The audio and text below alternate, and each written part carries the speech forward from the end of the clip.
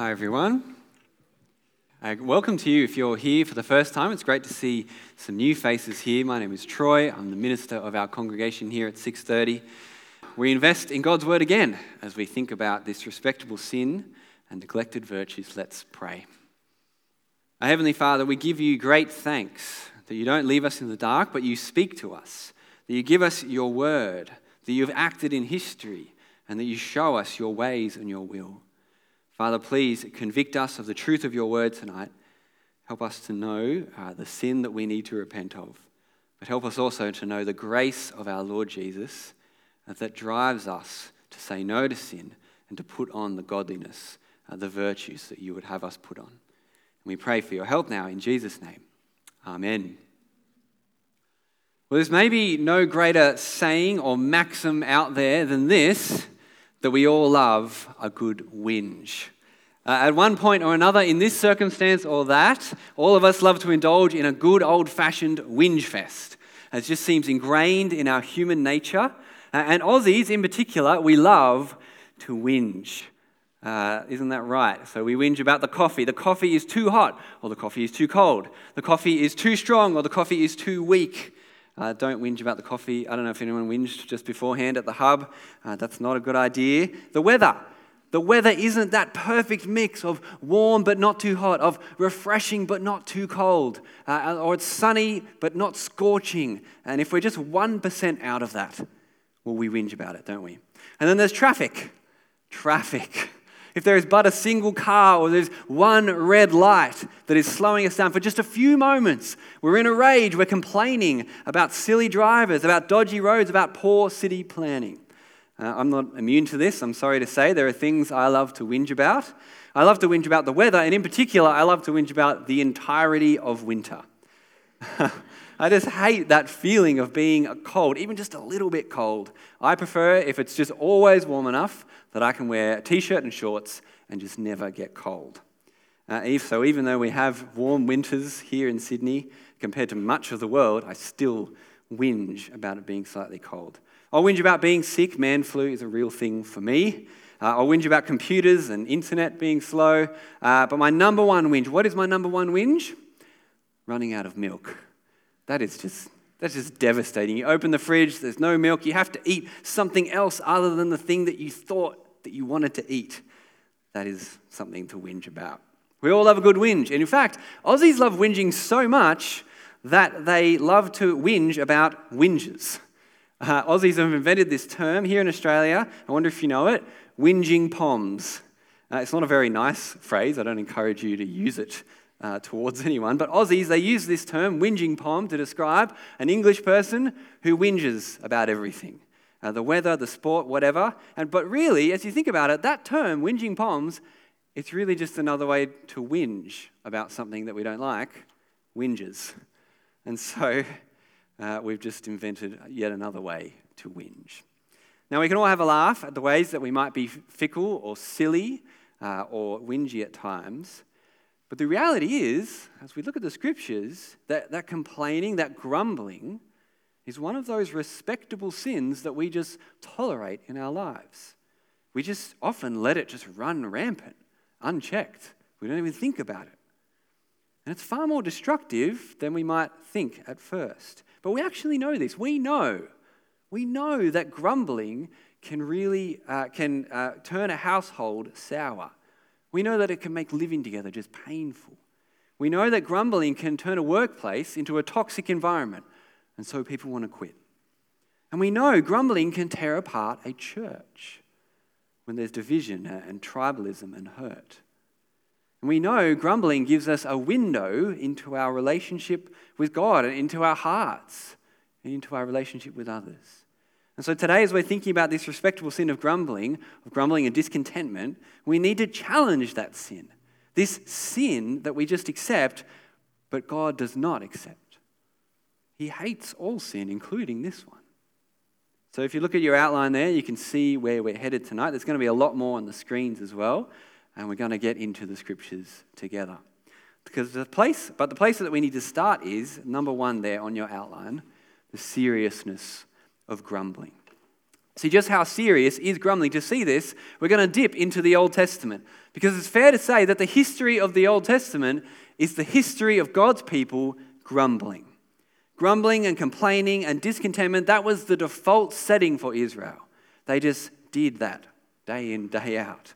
We saw it in our reading from the book of Numbers before. In fact, you could call the book of Numbers the book of grumbling, because that bit that we read it's not the only time that grumbling happens in Israel's history. They grumble against Moses, their leader. They grumble against God all through their history.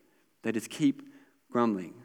And to show us this, we're going to look at 3 examples. If we just follow just part of the Old Testament story, and as we trace through it a little bit, we see God's people grumble at every step of the way. And we see how serious it is. So the first story, do you remember the Exodus? God sent Moses to save his people from the evil king Pharaoh, to save them from slavery out of Egypt, to lead them out of that harsh experience. He brought them to Mount Sinai, where he revealed his glory and he gave them his good law. And on the way there, he performed all these signs and wonders and saved them with his mighty hand. He brought them through the Red Sea. He destroyed the Egyptians. And then they sang and they celebrated and they praised God. But what did they do in the very next moment? They grumbled. Have a look at Exodus chapter 15 on the screens. This is what it says. Then Moses led Israel on from the Red Sea, and they went out to the wilderness of Shur. They journeyed 3 days into the wilderness without finding water. The people grumbled to Moses, "What are we going to drink?"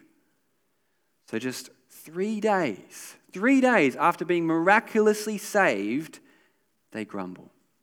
But then it doesn't stop there. In the next chapter, they traveled on and they grumbled again. Look at Exodus chapter 16. It says the entire Israelite community grumbled against Moses and Aaron, his brother, in the wilderness.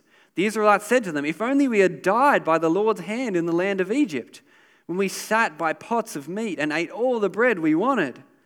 Instead, you brought us into this wilderness to make this whole assembly die of hunger." It's a bit dramatic, isn't it? But then again, as they journeyed through the desert, Exodus 17, this is still part of the same story, by the way. They complained yet again. Have a look. It says, "But the people thirsted there for water. They grumbled against Moses. They said, 'Why did you ever bring us out of Egypt to kill us and our children and our livestock with thirst?'" See, despite saving them, despite God proving that he could, that he would always provide for them, they just kept grumbling. So from the beginning, they grumbled. But then in the next step, the next leg of their journey, they kept grumbling. So this is the second story. Now, after they left Mount Sinai, where God had displayed his fearsome glory, where God had given them his good law, and as he was leading them to the promised land, what did they do? They grumbled. We saw it before in our reading in Numbers 11. You can turn back there if you want to. In Numbers 11, what happened? Well, despite God protecting them all along the way and meeting all their needs, they just kept grumbling. So do you remember? God gave them manna to eat. Every morning when the dew settled, miraculously, God provided this manna, this strange food for them to eat. And every day, all they had to do, this is all they had to do, they had to walk out of their tent, gather it up, cook it and eat it. It was free food on their doorstep every single day, except for the Sabbath, where they collected the day before and they just had enough for 2 days. And it tasted like honey and like pastry cooked with the finest oil. They had rich food in full abundance. But what did they say? Wasn't it better when we were slaves back in Egypt? Wasn't it better then? We had all these different foods back then. We had meat. Now all we have is this manna. Let's go back and be slaves again, they said. That's ludicrous, isn't it? Free food on their doorstep, luscious food every day, but they grumble. But it didn't stop there, because what happened is that when they reached the promised land, see, this is our third story now, when they got to the very edge of the promised land, when they sent out scouts to see it, and God said, "I'm going to give you this land, I'm going to get rid of its inhabitants, and you're going to take possession of it," what did they do? They grumbled. "The people in the land are too strong. We can't defeat them. God can't save us. We're going to die. So look at Numbers chapter 14 on the screen. It says, then the whole community broke into loud cries and the people wept that night. All the Israelites complained about Moses and Aaron, and the whole community told them, if only we had died in the land of Egypt, or if only we had died in this wilderness. So they said to one another, let's appoint a leader and go back to Egypt, back to slavery. See, after Moses had faithfully led them, after all God's provision and protection and salvation, they grumble over and over again. And these are just some examples of Israel's grumbling. There's many others. See, don't these stories just start to reveal something of our human nature? We can't stand in judgment over Israel. They reveal our human nature as well. We can grumble about what we don't have when right in front of us is everything that we need. Rich blessing from God. We can grumble even when we know the God who made everything, who runs the universe, and who's promised to provide what his people need to live for him. And they show us how serious it is to grumble. To grumble about our lives and our circumstances, to grumble to the air or to grumble against another person who's annoyed us, all of it is actually grumbling against God. Because he rules over all things. He gives us everything we have. You can see the seriousness of it in Exodus 16 on the screens. Moses says to Israel, he, God, has heard your complaints that you are raising against him. Who are we, Moses and Aaron? Your complaints are not against us, but against the Lord. We'll look at Numbers 17. To grumble is to despise God and not to trust him. The Lord said to Moses, how long will these people despise me? How long will they not trust me, despite all the signs I've performed among them? This respectable sin is serious. We saw just some examples of God's judgment on Israel because of grumbling. That's why Paul says in our reading that we saw before, do everything without grumbling and arguing.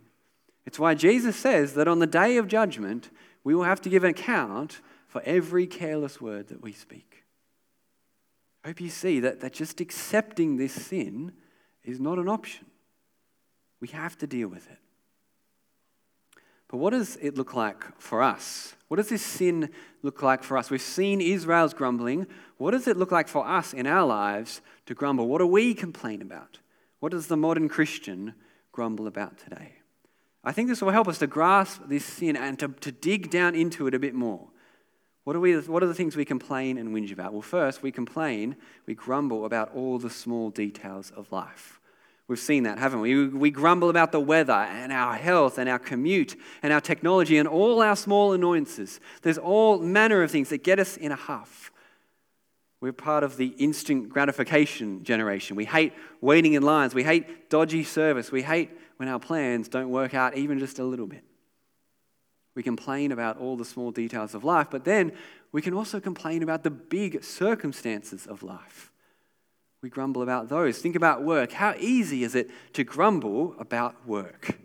Instead of being content and thankful that God has provided for us and he's given us an income, instead we air our frustration at all things work-related.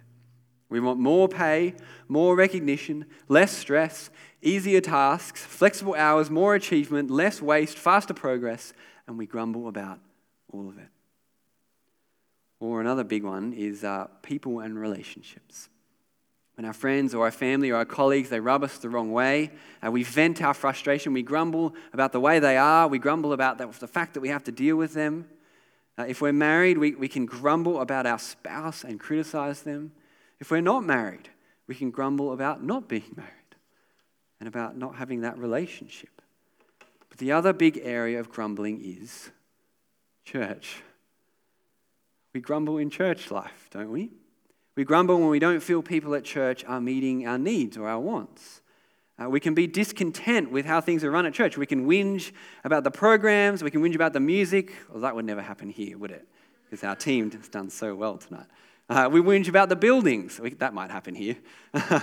Or how long the service is. Won't say any more about that one. Or how easy is it, think about this, to grumble about our leaders in church, those who are over us in the Lord? Isn't it easy to grumble about your minister or some other leader in ministry? I won't get a show of hands on that one either. See, we have this endless opportunity to grumble in life circumstances, in church life, in all the small details of life, and we can be pretty good at it. What is it for you? What is that area of grumbling that just comes so easily to you that you just accept it in your life? See, all of this starts to expose the heart of grumbling. See, as we think about grumbling and we dig down into it even more, we start to see why we really grumble. We start to see the heart of grumbling. What causes it? Why do we do it? Why are we so good at it? What is the heart of grumbling? Well, we might say there's lots of different reasons we grumble, but what is its heart? It's discontentment. See, we grumble because we're discontent. We grumble because we are unsatisfied in some way or with the things God has not given us or given us. Because we feel that we don't have or we don't experience something good that we should. Or we feel the opposite. We feel like we've been dealt a bad hand and we get things that we don't deserve. And so that discontentment inside, it breeds grumbling. We feel that disjunct inside, that discontentment, and then we give a voice to our discontentment and we grumble. Someone I read said it really helpfully. They said, grumbling is discontentment made audible. That internal discontentment, it overflows to external grumbling. So we grumble because we're discontent. But why are we discontent? Let's dig a bit deeper. What's behind that discontentment? Well, I think at the end of the day, there's two big things that drive our discontentment. The first is we have a wrong picture of God, and the second thing is we have a wrong picture of ourselves. Often it's both. See, this is what drives and feeds our discontentment. We have a wrong picture of God. We have a wrong picture of what He's like and how He works and what we should expect Him to do and be. So there's all sorts of ways that our picture of God can be wrong. Here's some examples. Sometimes our picture of God is wrong and we grumble about our suffering. We lose a job or we lose someone close to us or our health goes downhill, and those things are hard, yes, but then we wonder. We ask ourselves and doubt if God is really good. If He's good, why is He letting these things happen? Sometimes our picture of God is wrong and we grumble about what we lack, what we don't have. We look around at those around us and we're filled with envy and jealousy and coveting because we want what they have. Why is it, God, that I don't have that? Why are you not generous to me? See, sometimes our picture of God is wrong and we grumble because we might not feel loved by God. We feel like He doesn't care about us. We feel like He's not paying attention. He's not answering my prayers. We have this wrong picture of God and we doubt Him. We don't trust Him. And then we're discontent and we grumble. So we can have those wrong pictures of God, but we can also have wrong pictures of ourselves, puffed up picture of ourselves, a self-important view of ourselves, and that makes us discontent. Let's think about that. Sometimes our picture of ourselves is wrong, and we grumble because we think we know better than God. Why is God doing this in my life? Why does God let the world why does God let things happen in the world like this? We think we could do a better job of running the world. We could have better outcomes than the God of the universe. Sometimes our picture of God is wrong, and we grumble because we feel entitled. We feel we deserve better. We think we've worked hard or we've been godly in life and that God owes us something. Sometimes the picture of ourselves is wrong, and we grumble because we think we're better than other people. Or we just want to be more important than them. Why did he get that promotion when I work harder? Why does she get good things in life and I always get hard things? See, these are the wrong pictures of God and the wrong pictures of ourselves that drive us to discontentment. So if our problem is that wrong picture of ourselves, of God, what is the opposite of that? What is the answer of our grumbling? Isn't it just, one, a right view of God, and two, a right view of ourselves. You see, what we need is for God to pick up this word and just whack us over the head with it a few times. What we need is the scriptures to smash our false views of God and ourselves, and we need the scriptures to give us a true and right picture of God and of ourselves. Phil said it in week 1 of our series. He said, how do we deal with our respectable sins? You fill yourself with the word of God. That's our task right now. I kind of just want to barrage us with the scriptures to get our view right, to smash those wrong views of ourselves, of God, to give us contentment, not discontentment. Stop us from grumbling. So here's some examples. We need to get our picture of God right when it comes to suffering. See, we need Romans 8 to show us that God is always at work for our good, always at work for my ultimate and eternal good. So look at Romans 8 on the screen. Paul says, we know that all things work together for the good of those who love God, those who are called according to his purpose. For those he foreknew, he also predestined to be conformed to the image of his Son. Paul loves to be wordy, but what he's saying is, in all these things, in all things that we experience, our sufferings included, God is at work to make us more and more like Jesus. That's his purpose in our suffering. It's hard, it's not easy, but he's working for my good. And so we need to keep turning to trust him instead of grumbling. We need to get our picture of God right when it comes to God's generosity. When we feel like God is holding out on us, we need words like Acts 17. We've seen this in our gospel teams as we look at the generosity project, haven't we? Paul says, the God who made the world and everything in it, he is the Lord of heaven and earth. He does not live in shrines made by hands, neither is he served by human hands as though he needed anything, since he himself gives everyone life and breath and all things. God is not holding out on you. He gives you every good thing that you have ever had, down to your very life, down to your every breath that you breathe. And on top of that, he didn't even spare his own Son for you, but sent him to die for you. See, we need to get our picture of God right when we feel like he's being distant or not answering our prayers. Listen to Jesus' words in Luke 12. These are words we need to trust. He says, aren't 5 sparrows sold for 2 pennies? Nothing. Yet not one of them is forgotten in God's sight. Instead, the hairs of your head are all counted. Don't be afraid, you are worth more than many sparrows. Such is God's care and attention to you. He knows every hair on your head. You are worth more to him than you can imagine. We need to get our view of God right. Then we need to get our view of ourselves right. We need to get our view of ourselves right when we think we know better than God. There's more scriptures here, more scriptures to keep whacking us over the head. We need to be humbled by Job chapter 38. Do you know that chapter? Where God humbles Job. This is what he says. He says to Job, where were you when I established the earth? Tell me if you have understanding. Who fixed its dimensions? Certainly you know. Who stretched a measuring line across it? The answer? Not you.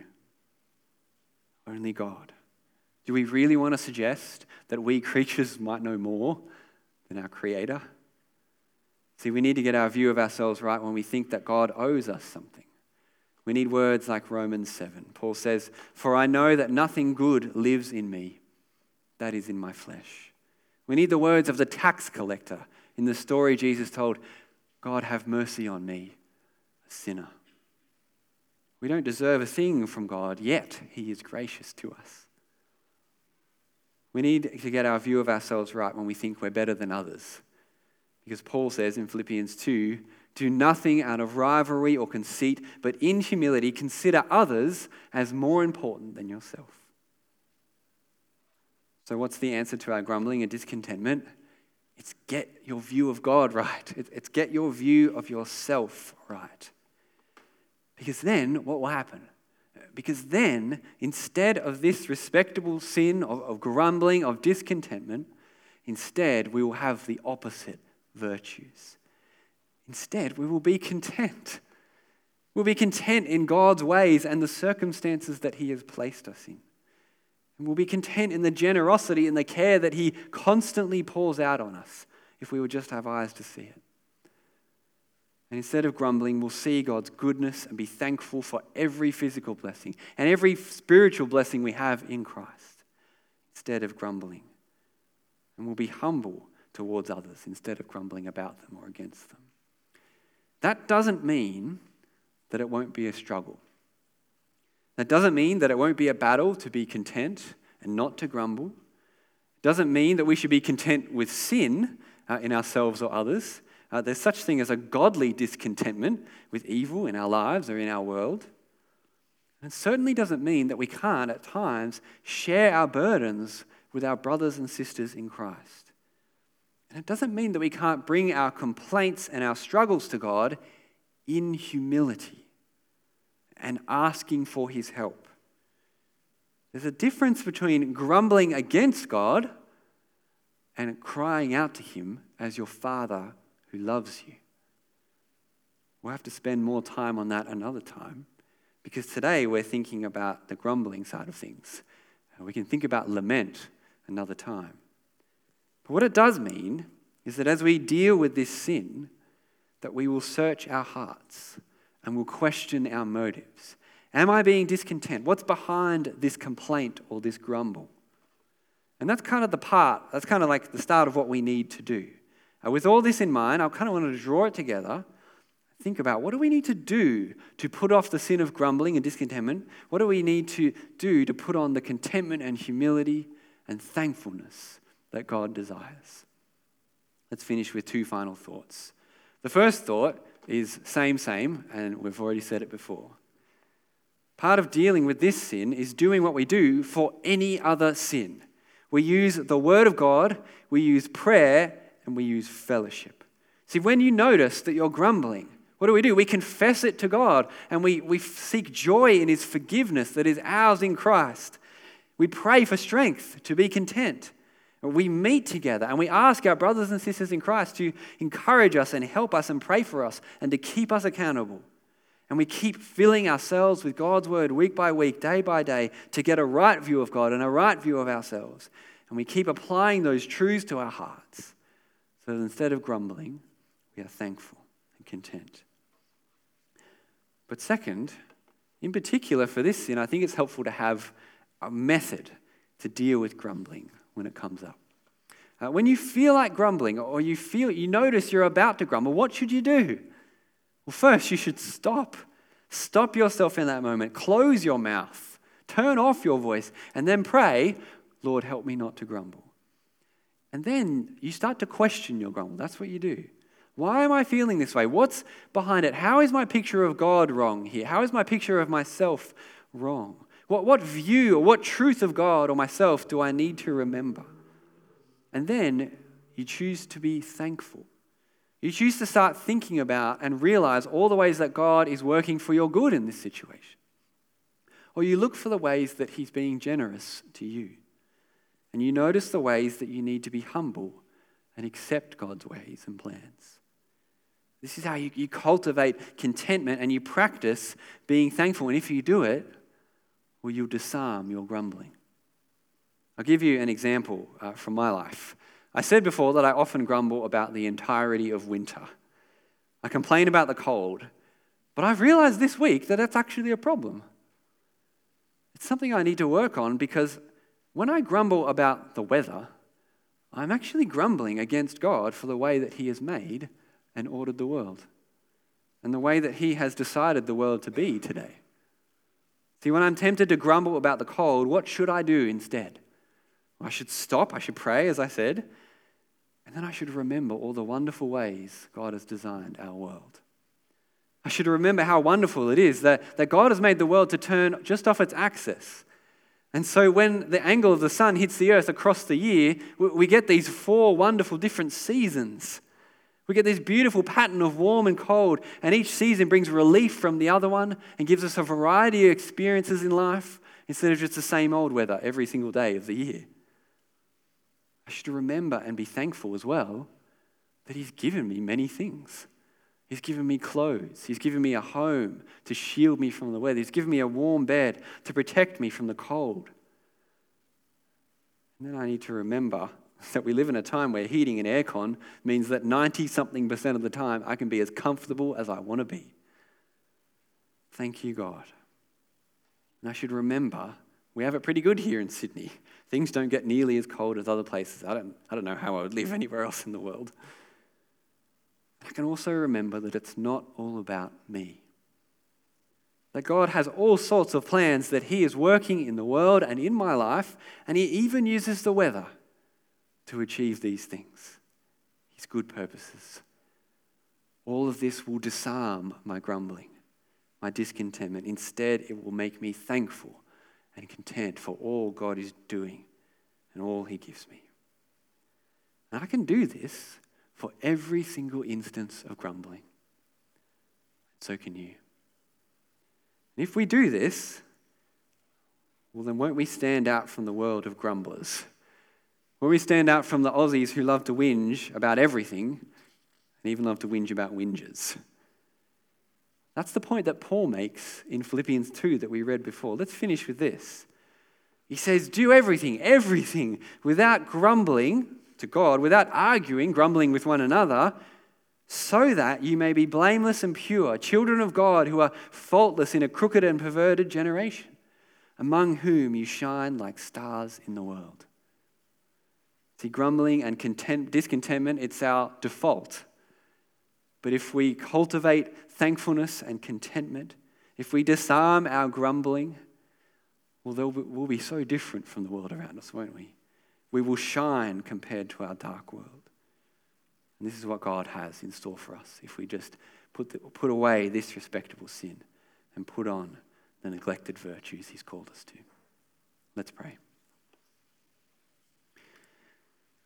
Our gracious Father, we give you thanks and praise for your word, which penetrates our hearts and shows us our sin. We thank you that you show us your ways. We praise you that your word shows us that you give us everything that we need, that you provide for us, and that even through our struggles and suffering, as hard as they might be, we know you are working for good and for your glory. Father, we pray that you would help us to humbly repent of this sin, to stop grumbling, to stop being discontent, but to continue to work at growing in contentment and thankfulness and humility. Father, you know that we will struggle. You know that we will always battle with this. But we ask that your Spirit would work in us little by little, step by step, to make us more and more like Jesus, as you have promised to do. And we pray in Jesus' name. Amen.